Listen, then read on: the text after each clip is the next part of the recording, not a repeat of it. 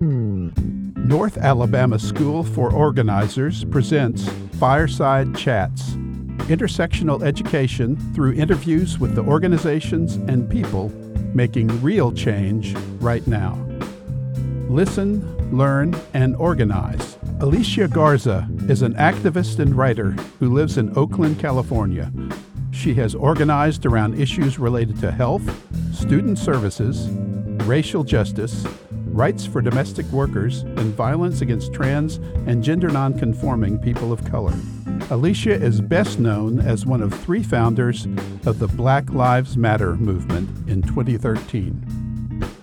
Listen, learn, and organize today with Alicia Garza. First, let me just again say thank you for having me. I think this is a pretty critical time to be having important conversations like this. So thank you for the opportunity. I don't want to shy away from your earlier question, Hai, because I think it actually importantly talks a little bit about this moment that we're in. And, you know, one of the things that I've been really reflecting on over the last few days, especially as Donald Trump and this administration begins to convene task forces to investigate, you know, radical leftists and people who they are identifying as extremists.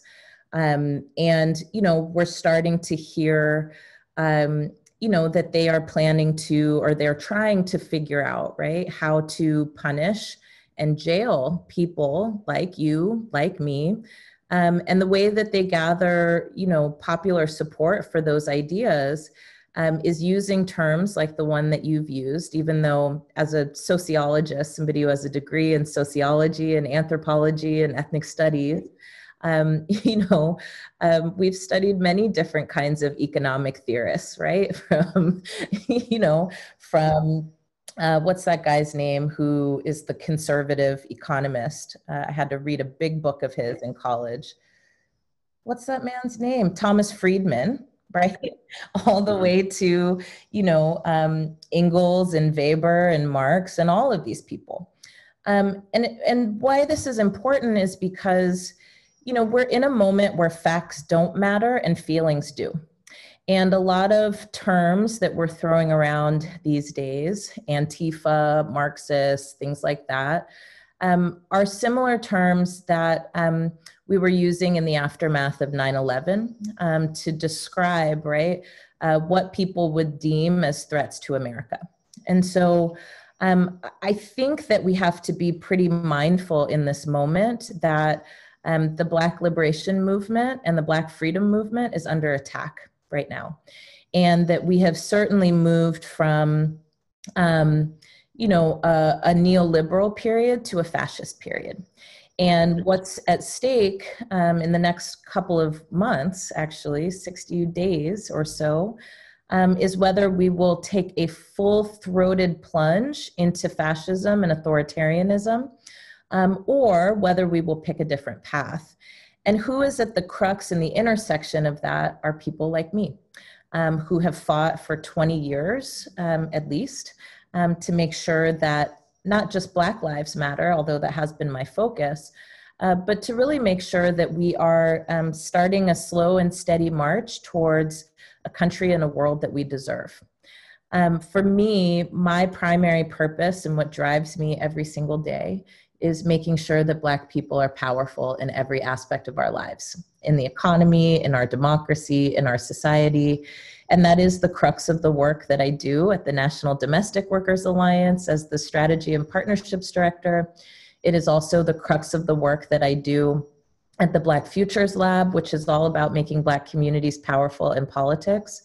It is the work that I've done in East and West Oakland and in Hunters Point in San Francisco, organizing in Black communities that have been and continue to be marginalized, disenfranchised, and displaced, and working with families and community members to ensure that, that we become the protagonists in our own stories, and that we don't wait for somebody to come and save us, but that we know that we have the tools and the vision necessary, right, to lead this country as we always have, to a better and brighter future. So Um, Quickly, I just want to also offer that one of the reasons that these attacks have been so strong is because we have been so successful in capturing hearts and minds. And I wasn't alive in 1968 or 1965, right? I don't even think I was a twinkle in my mama's eye, as they say. But I can imagine that there are a lot of parallels, right? And so there's a lot of hope in this moment and a lot of opportunity inside of crisis. And so we should be mindful of both sides, but part of it for me, in terms of the opportunity, is that people of all backgrounds, all races, all ethnicities, all genders, all sexualities are joining together in communities across the world, right, to demand change. And I feel lucky to have been the smallest part of that kind of momentum. Can you tell us a little bit about the Black Futures lab that you've just developed and the reasoning for it? Yep, absolutely.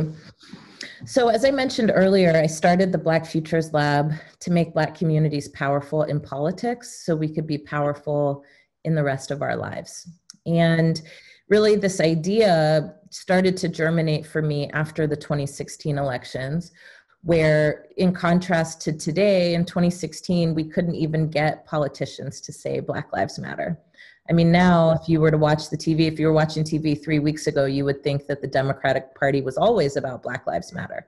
But I can guarantee you that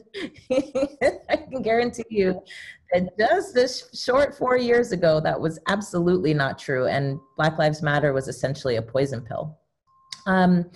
And what it meant was that I saw things that I've been seeing ever since I started voting. I'm somebody who is not far distanced from a family who grew up at a time when Black people were disenfranchised legally and that we could not actually exercise our right to participate. And it had huge implications on our living conditions. It had huge implications on our ability to live full and dignified lives. Well, here we are so many years later, and we see the same kind of patterns, right? And the patterns are that Black communities are always the last communities that politicians show up in because they assume that, they've got us in the bag. And we are the communities that get the least amount of substantive engagement about the conditions that impact our lives. Black people are engaged symbolically, but not substantively. And so what that means is that, every election cycle, we see politicians going on talk shows that reach Black audiences. And instead of talking about issues that impact Black communities, they're doing the latest dance moves, right? Or sitting in front of a plate of soul food. But rarely do we ever get substantive engagement about how to help further Medicaid expansion throughout the South, allowing Black families to access affordable health care where they are being blocked from doing so. Rarely do we talk about the crisis of affordable housing in Black communities. And when we do get engaged, what we're being told, right, is that we're being lumped in with some mythical middle class, when what we know is that Black people and Black communities in the economy are incredibly not powerful. And so the Black Futures Lab set out to change that. The way that we started off was basically by doing a project that we called the Black Census, where we reached out to Black communities all over the country from a range of demographics to find out more about what it is that we experience every day and what we care about and what we want to see done about the challenges facing our communities. I always say that if you were an alien coming from outer space and you were dropped into this country during an election season, you would think that the only thing that Black folks care about is marijuana reform and criminal justice. And while those are issues that we care about, what we found from the census, which is the largest survey of Black people in America in 155 years, is that the issue that's keeping Black communities up at night is low wages that are not enough to support a family, closely followed by lack of access to affordable health care and lack of access to affordable housing. And when it comes to criminal justice reform, right, and we should just call it criminal system reform because criminal justice is like an oxymoron. It's like saying jumbo shrimp, you know what I mean? But when it comes to criminal system reform, it is one of our top 10 issues, but it's certainly not one of the top 3. And so what we set out to figure out, right, is what do we want to see done about this? And largely what Black communities say we want is for police to be held accountable when they commit crimes in our communities. We've said that we want that we actually think that government needs to take responsibility, right, for making sure that people have access to affordable housing and affordable health care. And we've certainly said, right, that when it comes to addressing low wages, right, most of what we say about what to do about it is to eliminate racism in the economy. And so what we did with all that information is we turned it into a political organizing tool called the Black Agenda 2020. And it is a series of things that we can do right now legislatively to make Black Lives Matter from City Hall to Congress. And we've been using this agenda as an organizing tool, organizing people across the country to use this agenda as you're making decisions about who you support on the ballot. And as of today, we have over 50,000 Black voters who have signed on to this agenda. There's a ton of other things that we do at the Black Futures Lab, but one of the things I'm really proud of is that we launched this year a thing that we called the Black to the Future Public Policy Institute, where we are training Black grassroots leaders from across the country to design, win, and implement new rules in cities and states that can fight back against the rules that have been rigged against our communities for a very long time. And in the process, right, we want to transform the process of how rules are made in the first place. And so as we speak, and in fact, today is one of their training days, we've got 41 fellows who are going through 4 months of training on how to write our own rules and get those passed in cities and states across the nation. And starting in January, we will have at least 3 policy campaigns that we are supporting across the nation in state houses and city halls to change rules. So we know that what happens at the federal level is in our control and also not in our control. But what is very much in our control is the politics that are happening right outside our front doors. And so we are building the capacity of our communities, and Alabama is one of our key states, to govern our own communities. So that's something I'm really proud of as well.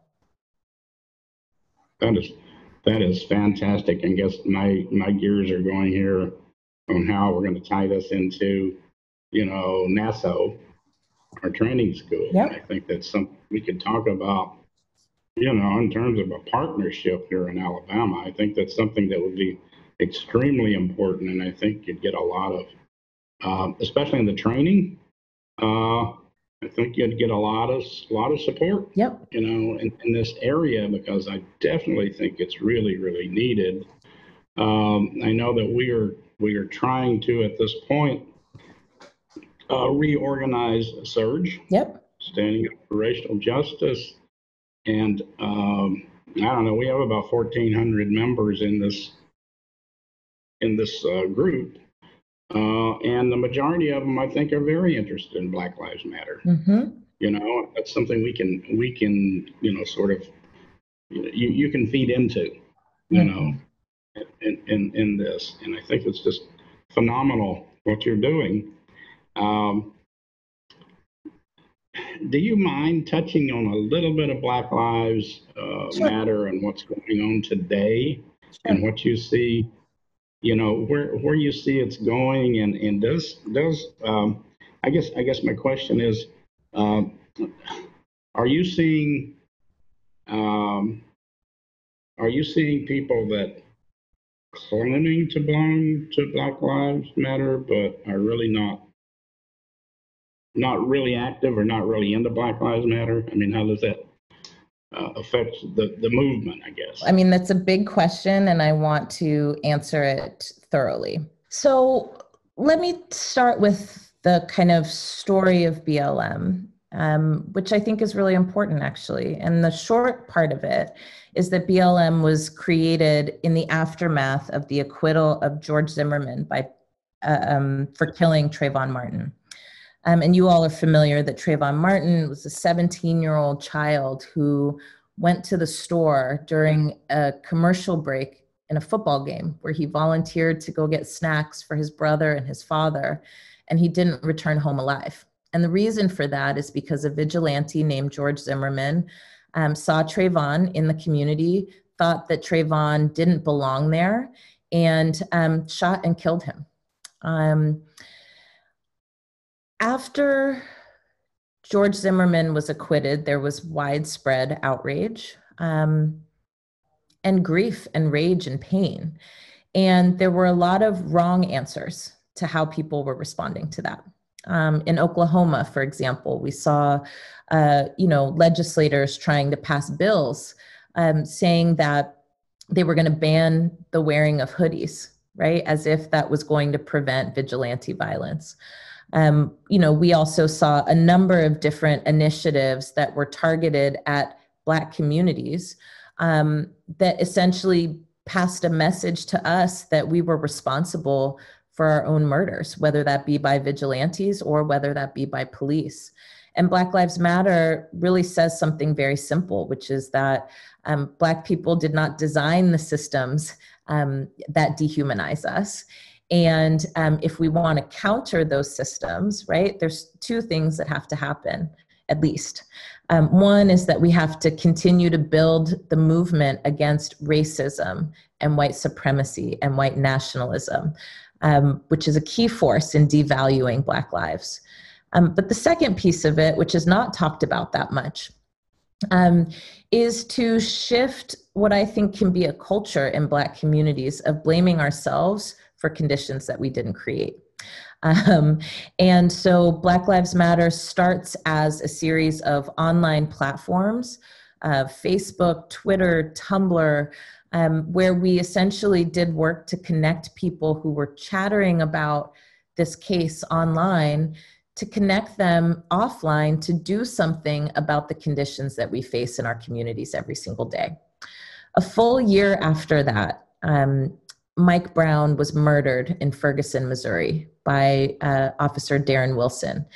He was murdered and his body lay on the ground 4 feet from his mother's house for 4.5 hours in the sweltering heat.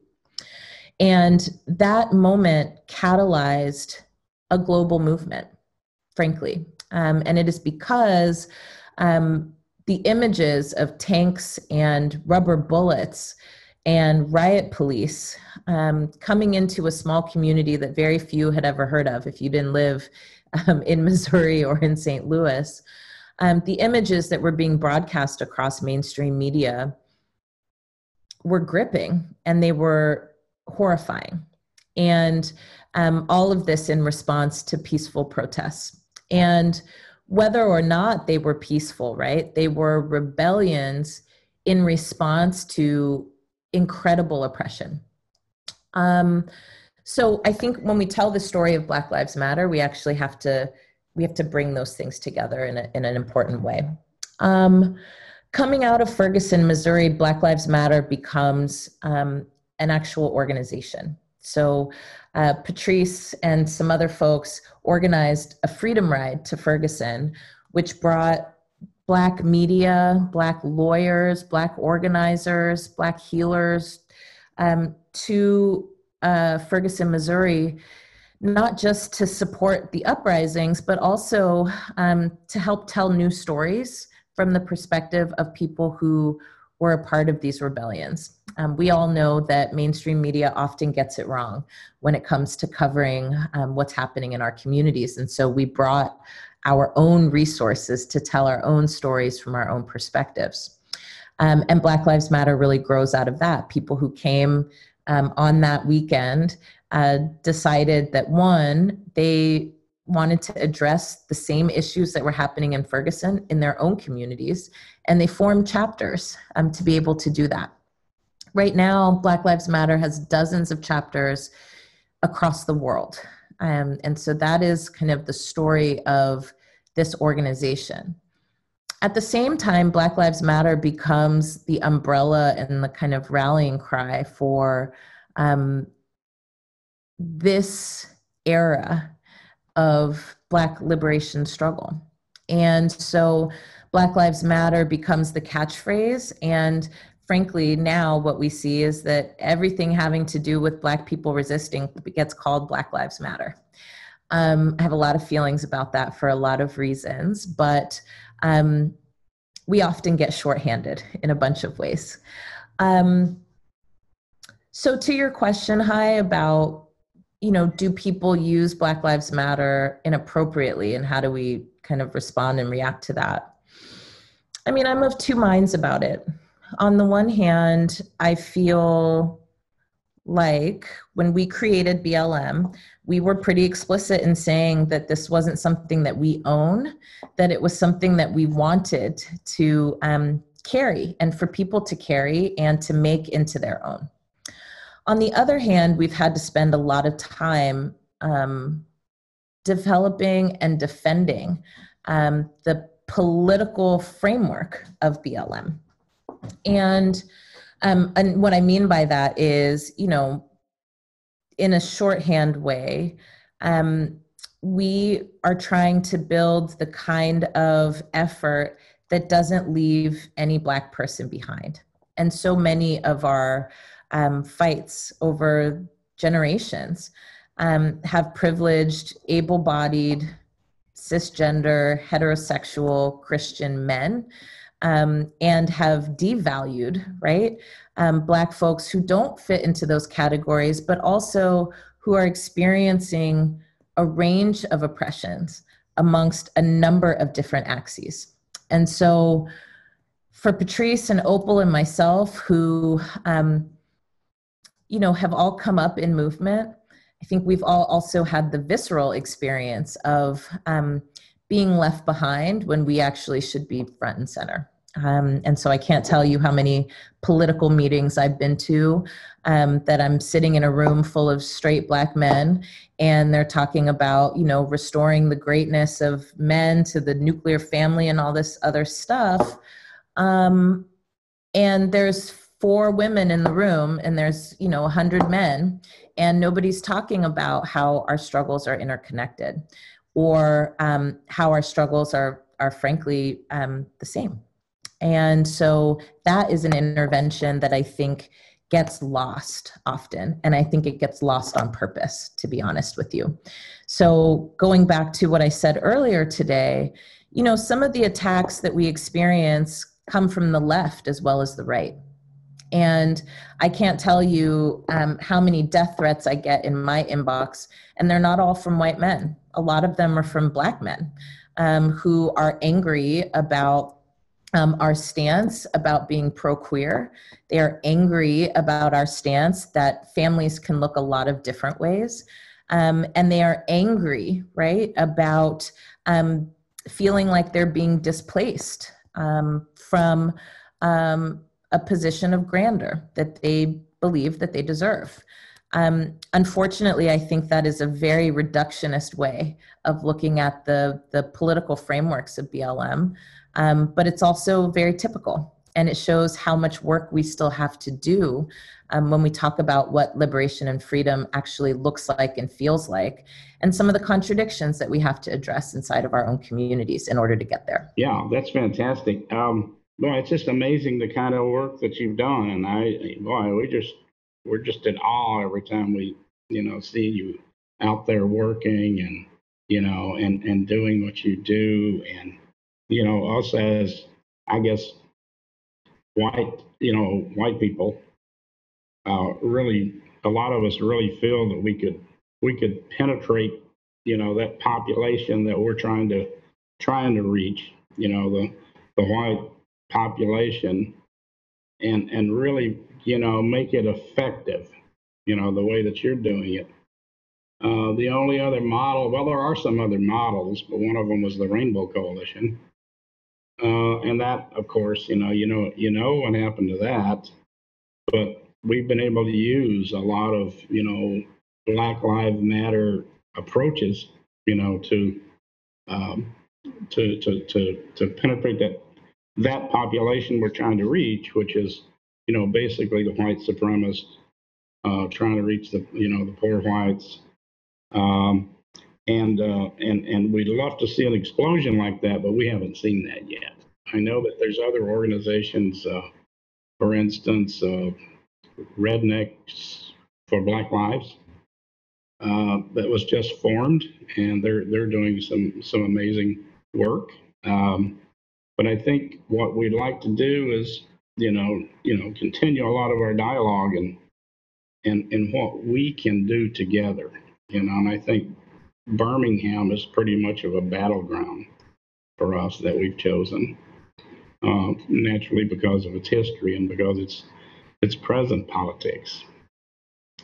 But I just want to kind of turn it over to some questions now, if that's okay with you, or do you have anything else that you would like to talk about? I certainly want to respect your time. I'm open for questions. Let's do it. Okay. All right. Anybody got questions here?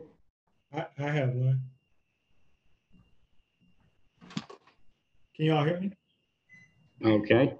Okay, I didn't know if you all could hear me. I didn't hear a response. First of all, thank you, sister, for what you're doing, and for what you and the other sisters are doing. Obviously, the impact that it has had. And I'm just getting straight to my question. My question is basically similar to what Hai was asking about how like people take Black Lives Matter and kind of abuse it. And I'm just wondering, as one of the founders, like, I'm trying to figure out how to ask this question. I'm gonna just ask it. Ask it. Thank you.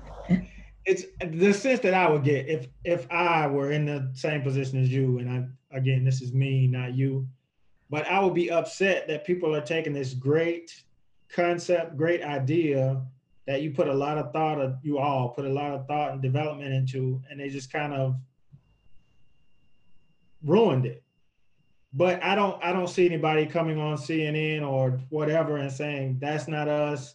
We don't have any connection to what is going on. But at the same time, there is that sense that the people who know, like, no, that person is not connected. They couldn't be. They're not connected to the ideals and things. I'm just wondering, as much as you can share, like, what is that like from where you are? That tension between, we don't own this, but we developed this.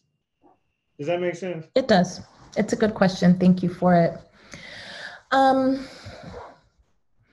want to start from a different place, which is something that you said as a part of your question, which is, why not? I don't see people on CNN saying this is not us rioting and looting.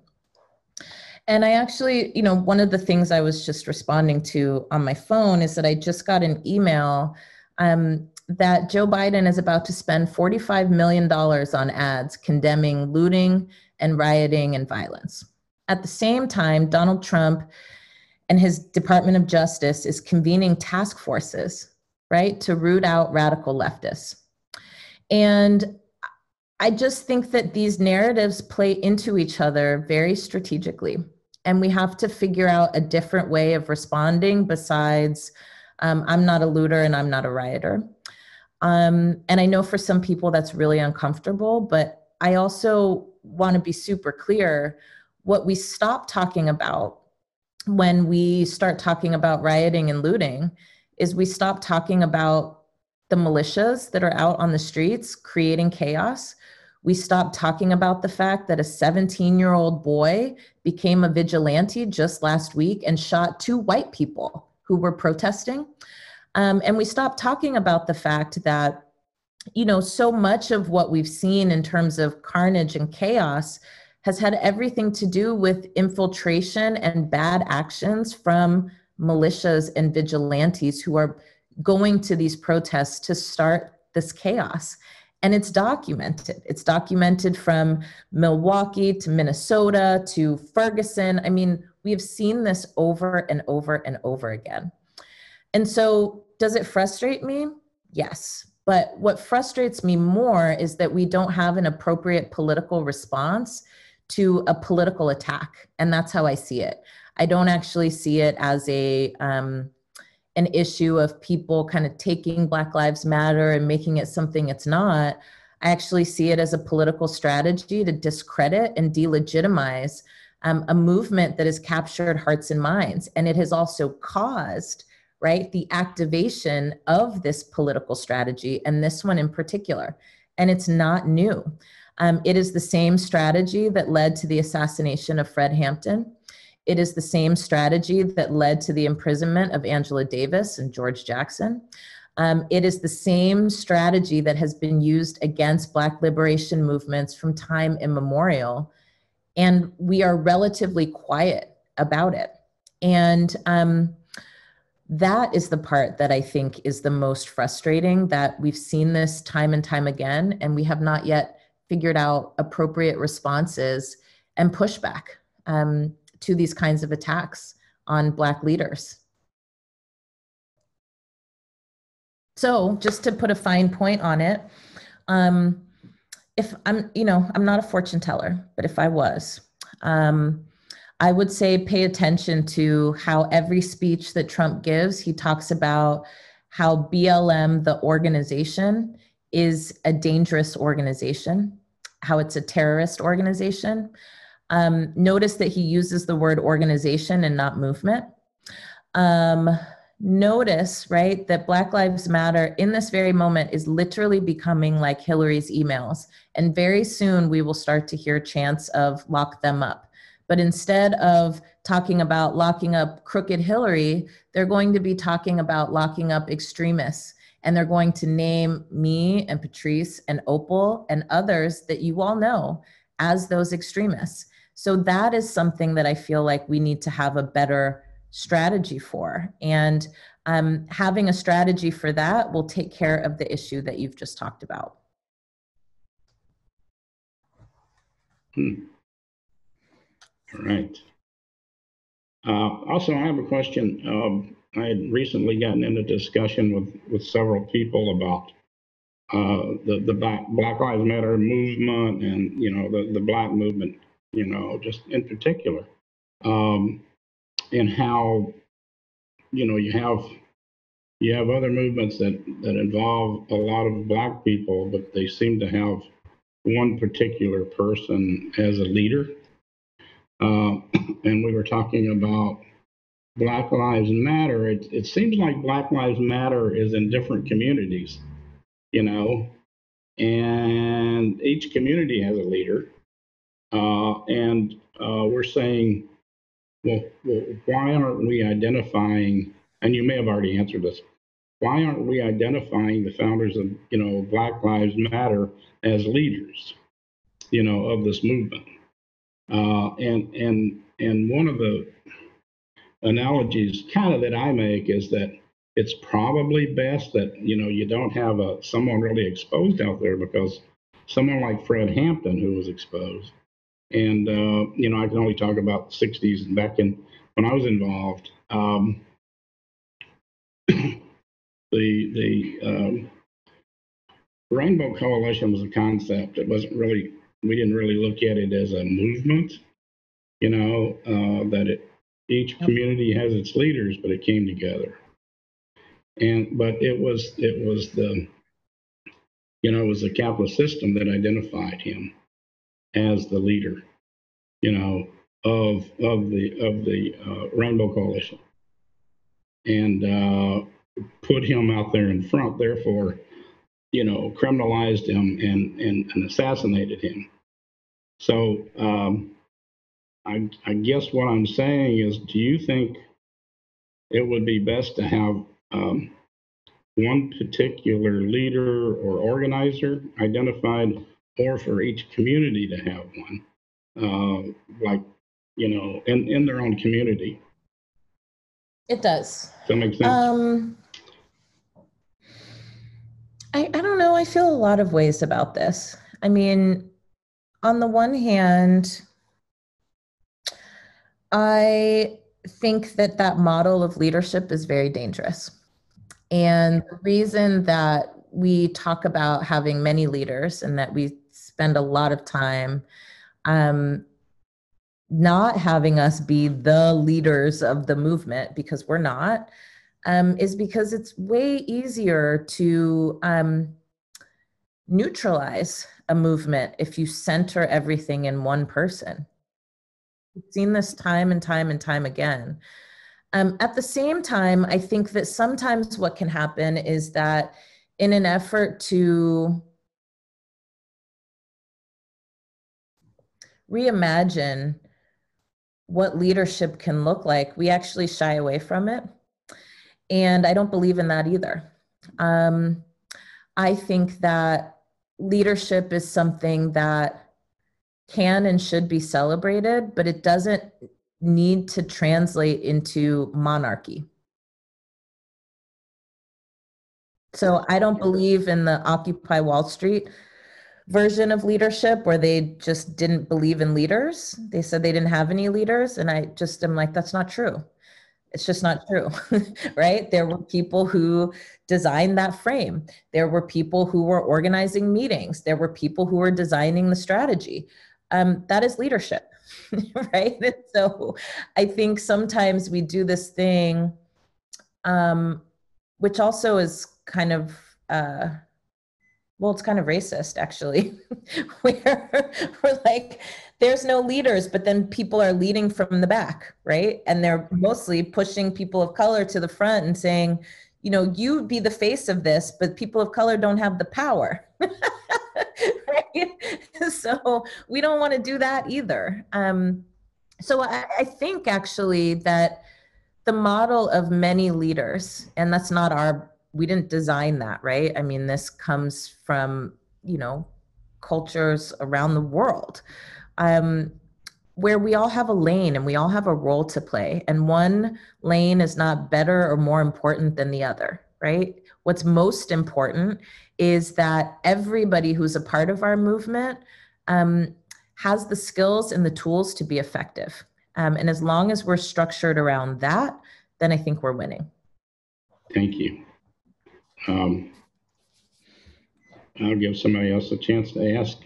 So, Alicia, you sort of touched upon a strategy to diffuse the attempts to paint activists as criminals. Can you talk some more about that? And what do you think is the best direction for the current racial justice movement on the streets? You know, honestly, I think that we are in a fight against fascism right now. And we have to figure out a better way of exposing and countering what it is that Trump and his ilk are dredging up right now. We're letting a lot of people off the hook, a lot. And again, you know, as I mentioned earlier, spending time talking about what kind of violence we support and what kind of violence we don't support is not the hit. The actual thing that we need to be exposing here is, you know, how did white supremacy come above ground? Why, right, are we not talking about racial terrorism? Why are we not talking about that? Why are we not talking about the fact that literally, right, we have Proud Boys and other racist militias who at this very moment, right, are like marching through streets in various cities, including my own, right? And they feel emboldened to do so because their president, who is also a white nationalist, will not disavow it. And in fact, he's encouraging it. So I think that what we need to do right now is a hard pivot. And we need to do that in a way that protects this movement. The more we double down on frames that are not ours, the more we lose.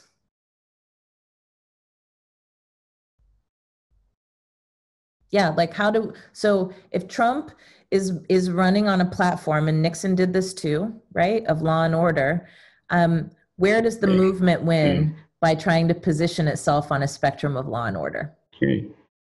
More questions? No, there's got to be more out there. Yeah, if I could, I apologize. I got distracted by some math login emergencies there for the kids. Understand. And I probably missed some stuff you were saying about how violence is working with this whole scenario. I'm seeing a little bit of stuff from people that are worried about the left wing interference, well, they mentioned specifically the concept of helter skelter, which I guess goes back to Manson's group. I'm not exactly sure what they're talking about, but they're talking about basically left wing white violence interfering with the mission of what the Black Lives Matter people are trying to accomplish. This was specifically about Portland. But I was wondering how you feel. I mean, clearly you can get interference from both sides. I just wondered what you had to say about that. Well, I want to say this. I don't get the sense after, I think we're 7 years into this now, from having been to many, many, many, many protests. I don't get the sense that this is accidental, and I don't get the sense that a lot of this is coming from the left. So. Right, it's confusing because there's plenty of room for false flag operations or whatever, one side pretending to be the other side to cause trouble. And sure. Yeah, I mean, look, I'll give an example. Last week, apparently there was a protest in my town around Jacob Blake. Having been here in movement for 20 years, I think I'm pretty plugged in. I'm also very close to where this protest supposedly was. I didn't hear about it. I heard helicopters. I didn't see any of the people who I know who usually organize things there posting about it, talking about it, right? But the next day, what ensued was broken windows and vandalism.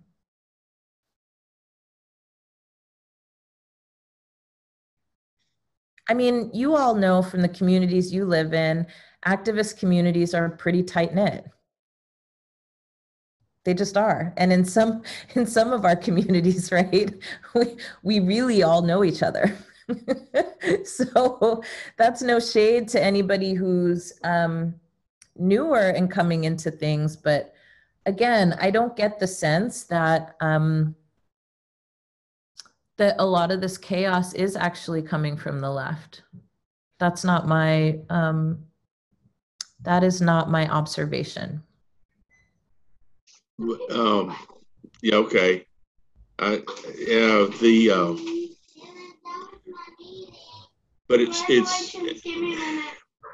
there's a lot of people that are obviously, and I have no idea exactly what their motivations are or where they're coming from, but saying that any violence is interfering with the Black Lives Matter effort, that it distracts, it distracts from what the real purpose is. And I'm all about nonviolence, but I also have come to the conclusion that nonviolence without the threat of violence behind it is maybe not such a great tool either. So I'm just trying to feel my way through this. Mm-hmm. I understand. I mean, here's the thing.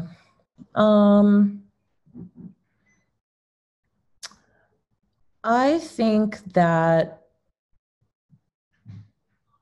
my wish for us is to keep our eyes on the prize. And again, I don't know where we get to operating on a terrain that we didn't shape. So there are always going to be people who are going to be uncomfortable with a lot of things. I mean, when we were protesting, right, people didn't want us to protest. They were uncomfortable with that. How loud it was, how angry it was, how blah, blah, blah. And that wasn't even a conversation about violence. That was a conversation about discomfort. Lots of people are uncomfortable when you interrupt, right? When you interrupt. And yet we say we want to interrupt the violence that is happening against our communities. I mean, Hai opened up this call talking about being tear gassed at a peaceful march. But what comes from that, right? Some people would say, what are we doing about the fact that the police tear gassed people who weren't doing anything? And other people are going to come away from that scenario and say, man, that was really a bad look on Black Lives Matter. You know, like if we are going to win here, we have to be conscious of whose stories we're adopting and for what reason. We just have to. Like I woke up this morning to an article about how Van Jones is out here saying that we should ban nighttime protests. Whose stories are we telling and for what purpose?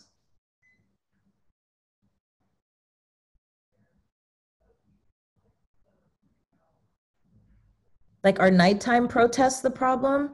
Or is it what's happening in the cover of darkness? That 17-year-old child walked right by police officers with an AK-47 and shot 2 people who were trying to keep him from shooting other people. The man had a skateboard. I can't emphasize this enough. And I think, you know, as somebody who is on the losing end of these narratives, I certainly understand where you're coming from. I've been asked many times to tell people to stop protesting so that we can get back to some decency. First of all, I don't have that power. And second of all, is that the actual problem? Because suddenly we've stopped talking about the fact that the police who murdered Breonna Taylor are still free and that they're now trying to cajole her ex-boyfriend to say that she was a part of a drug trade that she wasn't a part of. I mean, if we're going to be about this life, we need to really be about this life. And we have to deeply understand that this government is very sophisticated in crushing dissent. And often they don't do it by force, but they do it by force when they feel like doing it by consent is not working. Gramsci told us that. And we're seeing it play out. So really the best response is just to try to, like you say, focus on the real issues that are trying to be decided, change the narrative totally away from the discussion of violence to discussion of grievances, so to speak. Well, and the discussion of the forces that are actually running this and causing this. It is an easy distraction to place the violence of white nationalists and white supremacists on Black people. It's literally like saying, at this moment, it's literally like saying, Black people put that cross on your lawn and set it afire. That's the conversation I feel like we're having in this country right now. Yeah, they're criminalizing us is what they're doing. You know, while glorifying the ones that are actually doing the, doing the harm. You know, Yep. You know, it's yesterday that child, the 17-year-old, that he was defending himself. It's amazing. This is something that I've been personally wrestling with lately, is what amazingly stupid stuff people are so quick to believe. And yet, if you try to explain to them how capitalism is ruining their lives and stealing their futures, they look at you like you're some kind of conspiracy nut. All right, my loves. I know we're coming up on time here. We are. I really want to appreciate y'all for having me. And, you know, these are important conversations for us to be having, so don't stop it here. No, we won't. We won't. We got a whole school behind us now. Excellent. How do we get your book? Oh, well, it's not out until the 20th of October. So we'll make sure that we do a conversation about it once it's out. Yes, absolutely. Excellent. And we'd love to get you back to Alabama sometime. Sure. So we can deal with Miss Rona. We'll make it happen. Okay. Well, Thank you so much. Quite an honor. It's good to talk to you again, Alicia. Thank you. Have a good day, Thanks, y'all. Alicia. Nice talking to you. Bye-bye. Bye. Fireside Chats is a production of North Alabama School for Organizers. NASO seeks to empower communities through intersectional education and training. More information, including upcoming classes, at naso.network. Thank you for joining us for Fireside Chats. This has been a production of Spice Radio Huntsville, a nonprofit based in Huntsville, Alabama. You can donate to Spice Radio by going to spiceradiohuntsville.com and clicking donate. If you have a line on great music, events, or art in the Tennessee Valley, tell us about it at spiceradiohuntsville@gmail.com. Join us on Facebook to see live performances and interviews from our studio. And remember, you can stream the best local original music 24/7 on our website, spiceradiohuntsville.com.